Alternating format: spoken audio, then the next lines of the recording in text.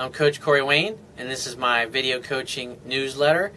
And the topic of today's newsletter is going to be exes, bad breakups, and restraining orders. I got an email here from a guy who's written me a couple of times, and I guess apparently the ex-girlfriend or ex-fiance lived across the street from him.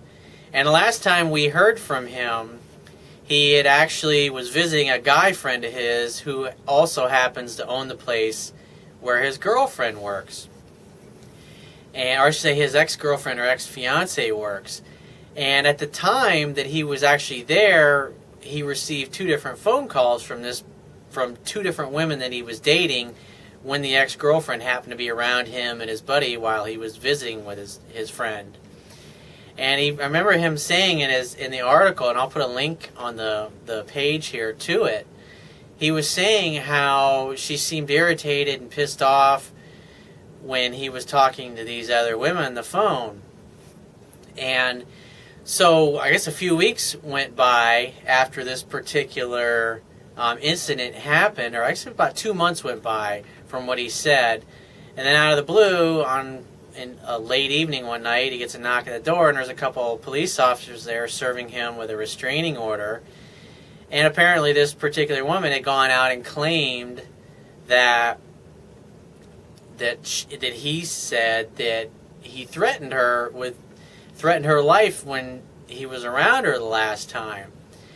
And I'm going to go ahead and read this here to you, but it brings up, because when it comes to the topic of breakups or relationships, men and women both who don't have emotional self-control, they struggle with this when they're trying to deal with a breakup. And a lot of times it makes men and women both do really stupid and irrational things because they're hurt, they feel fearful, that kind of thing. And so he says, "Hey Corey, Jerry here, ex across the street. Really liked the article about he's making his ex jealous. Anyway, 1 week later on Friday night, the town cops showed up at my home with a temporary restraining order, took my firearms, and gave me a court date of March 12th. Guess who it was from? The ex-girlfriend, obviously, or fiancé. Now, I had not seen her for almost 2 months and had moved on. She accused me of threatening her life in my friend's office. It was the most bizarre thing I could ever remember happening to me. Final judgment that I agreed to was not getting near her for the next 2 years. By the way, when asked a week and a half after getting the temporary restraining order in court by the judge to her, the judge asked her if it was okay if I could get my firearms back. And without hesitation, she said, sure, it's okay. My friend Brian, who gave me your book, is also my lawyer. He couldn't believe it even happened, but suggested that I sign and do what I've been doing before, which was just leaving her alone. He also suggested I write you and ask if you've ever come across anything like this before. I wasn't going to, but finally got curious. Not looking for an answer on what to do because there's only one thing to do, which is obviously leave her alone at this point.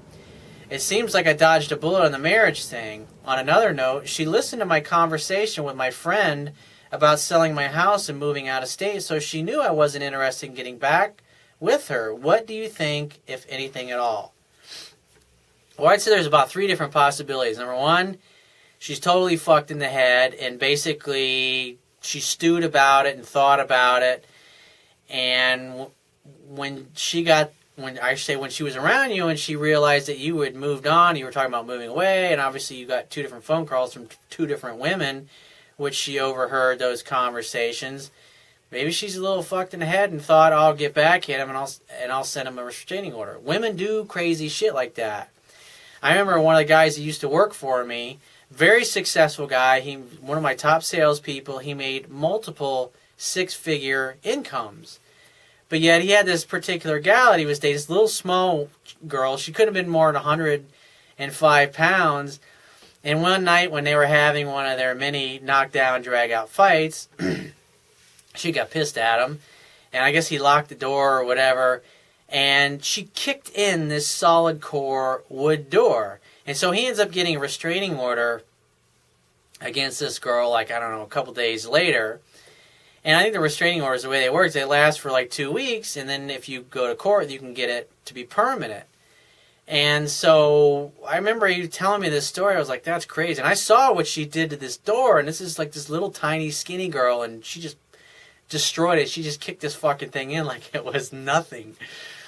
And this is the crazy thing about the story. Is so 3 or 4 days after he gets the restraining order, I remember he comes in the next day and he's got this look on his face. He's like, and I knew him pretty well. And I was like, what did you do, dude? And he's his girlfriend. I'm not going to mention her name, but he's like, she came over last night. And it's like, what do you mean? It's like, you got a restraining order against her. It's like, I know. And it's like, we had fucking great sex. Just like that. And I was like, dude, are you just totally into psycho sex or something? And he always joked around about that. And this girl was just a little nutty, and he kind of liked it that way. But, that was this particular case. I would say the other possibility could be that your body language was just communicating. Even though you were talking to these women, maybe your body language was hostile towards her. Maybe you had a scowl on your face, or maybe she just misheard something that you said and just assumed that you were mad or pissed off at her because of the way you were looking at her, and she felt threatened. Maybe that's why she did it. And the third possibility is that you're just totally full of shit and you actually did threaten her. And everything that happened actually happened the way she said it happened. I don't know. I can only go off of what you tell me.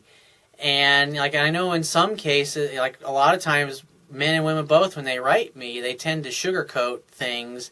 And they tend to make things look a little rosier and a little better than they actually were because they're embarrassed about what happened or whatever. But, from what you said here, the only thing that I can think of, as long as you're telling me the truth and what happened, you haven't left any details out, and you weren't a dick to her, and you weren't mean to her, the only thing I can think of is that she's a little messed up in the head, and she reacted that way. And I do know from personal experience of a woman that I once dated, and I did write about her briefly in my book.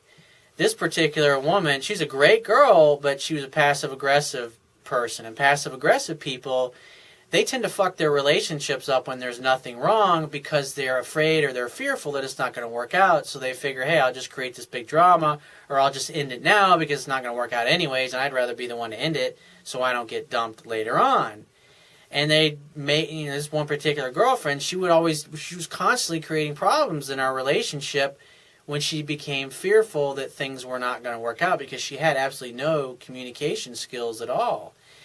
And she's a very beautiful woman, very feminine. She's also the type of woman, it's like, I was very close with all of her family, and she had 3 older brothers. And they also were like, Corey, dude, she's a little fucking wacky. I love her, she's my sister, but she's a little wacky. And she was a little nutty, and she was the type of woman that if she got under a guy's skin and he was showing weakness or he was pissed off or upset, she's not the type of woman to back off and stop. She'll just keep pushing and pushing and pushing until he snaps. And I know that the guy that she dated after me, which was her rebound, she ended up moving in. They got engaged for a while. I think she lived with him for about a year. Well, she ended up getting a restraining order against this particular guy because he was very needy, he was very insecure. He was one of these guys that she always kept around in her life who was just a friend, but he was always backup. And so what basically, because she and I talked about this, quite a bit, after it had happened. And what, I explained to her is like needy, insecure guys that don't know how to deal with a feminine woman like you who's fucking hell on wheels. Because she was. I love her. She's a great gal, but she's hell on wheels and she's a handful. But I said to her, if a guy that feels insecure and he doesn't feel like he has any control over you or the situation, that's how they tend to react, is they tend to react with violence and they try to force things. And that's why women get so scared when you mess with their safety and level of comfort, which I talk about in a lot of my articles. It's something that's really important.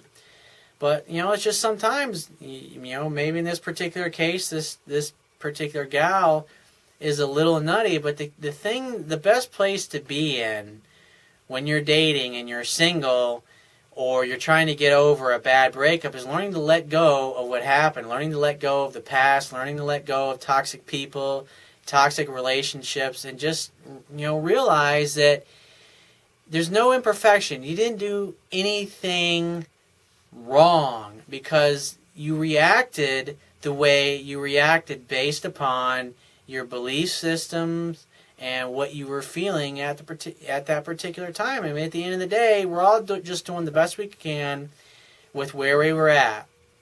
What's done is done. The only thing you can do is let go of the past and to move forward and start meeting new women and having new experiences, because what a lot of guys do in these situations is they tend to put the blinders on and they get focused totally on what didn't work or what didn't work out, and they suffer and they don't progress. They don't interact with any other women because they're worried or they're upset about what didn't work out in the past. And the key is that you got to keep moving forward. You got to keep getting better. You got to keep applying the skills that I teach, because when you see that they work, that's what builds your confidence. And the more successes that you have, obviously that confidence builds upon itself going forward. So if you find this message of value, you could show your appreciation by going down to the Wibbia toolbar, which is at the bottom of your screen if you're watching this video on my website, and click the PayPal donate button and donate any amount that you feel is equal to the value of the information in this video. At the very least, please share this page with all of your friends and family by clicking any one of the social network sharing buttons, which are also located on the Wibbia toolbar at the bottom of your screen. And if you got a question that you want to ask me, or there's a topic you'd like me to cover in a future video newsletter, click the Contact Me tab on the left-hand side of your screen and send me 3 or 4 paragraphs max detailing your situation and your challenges.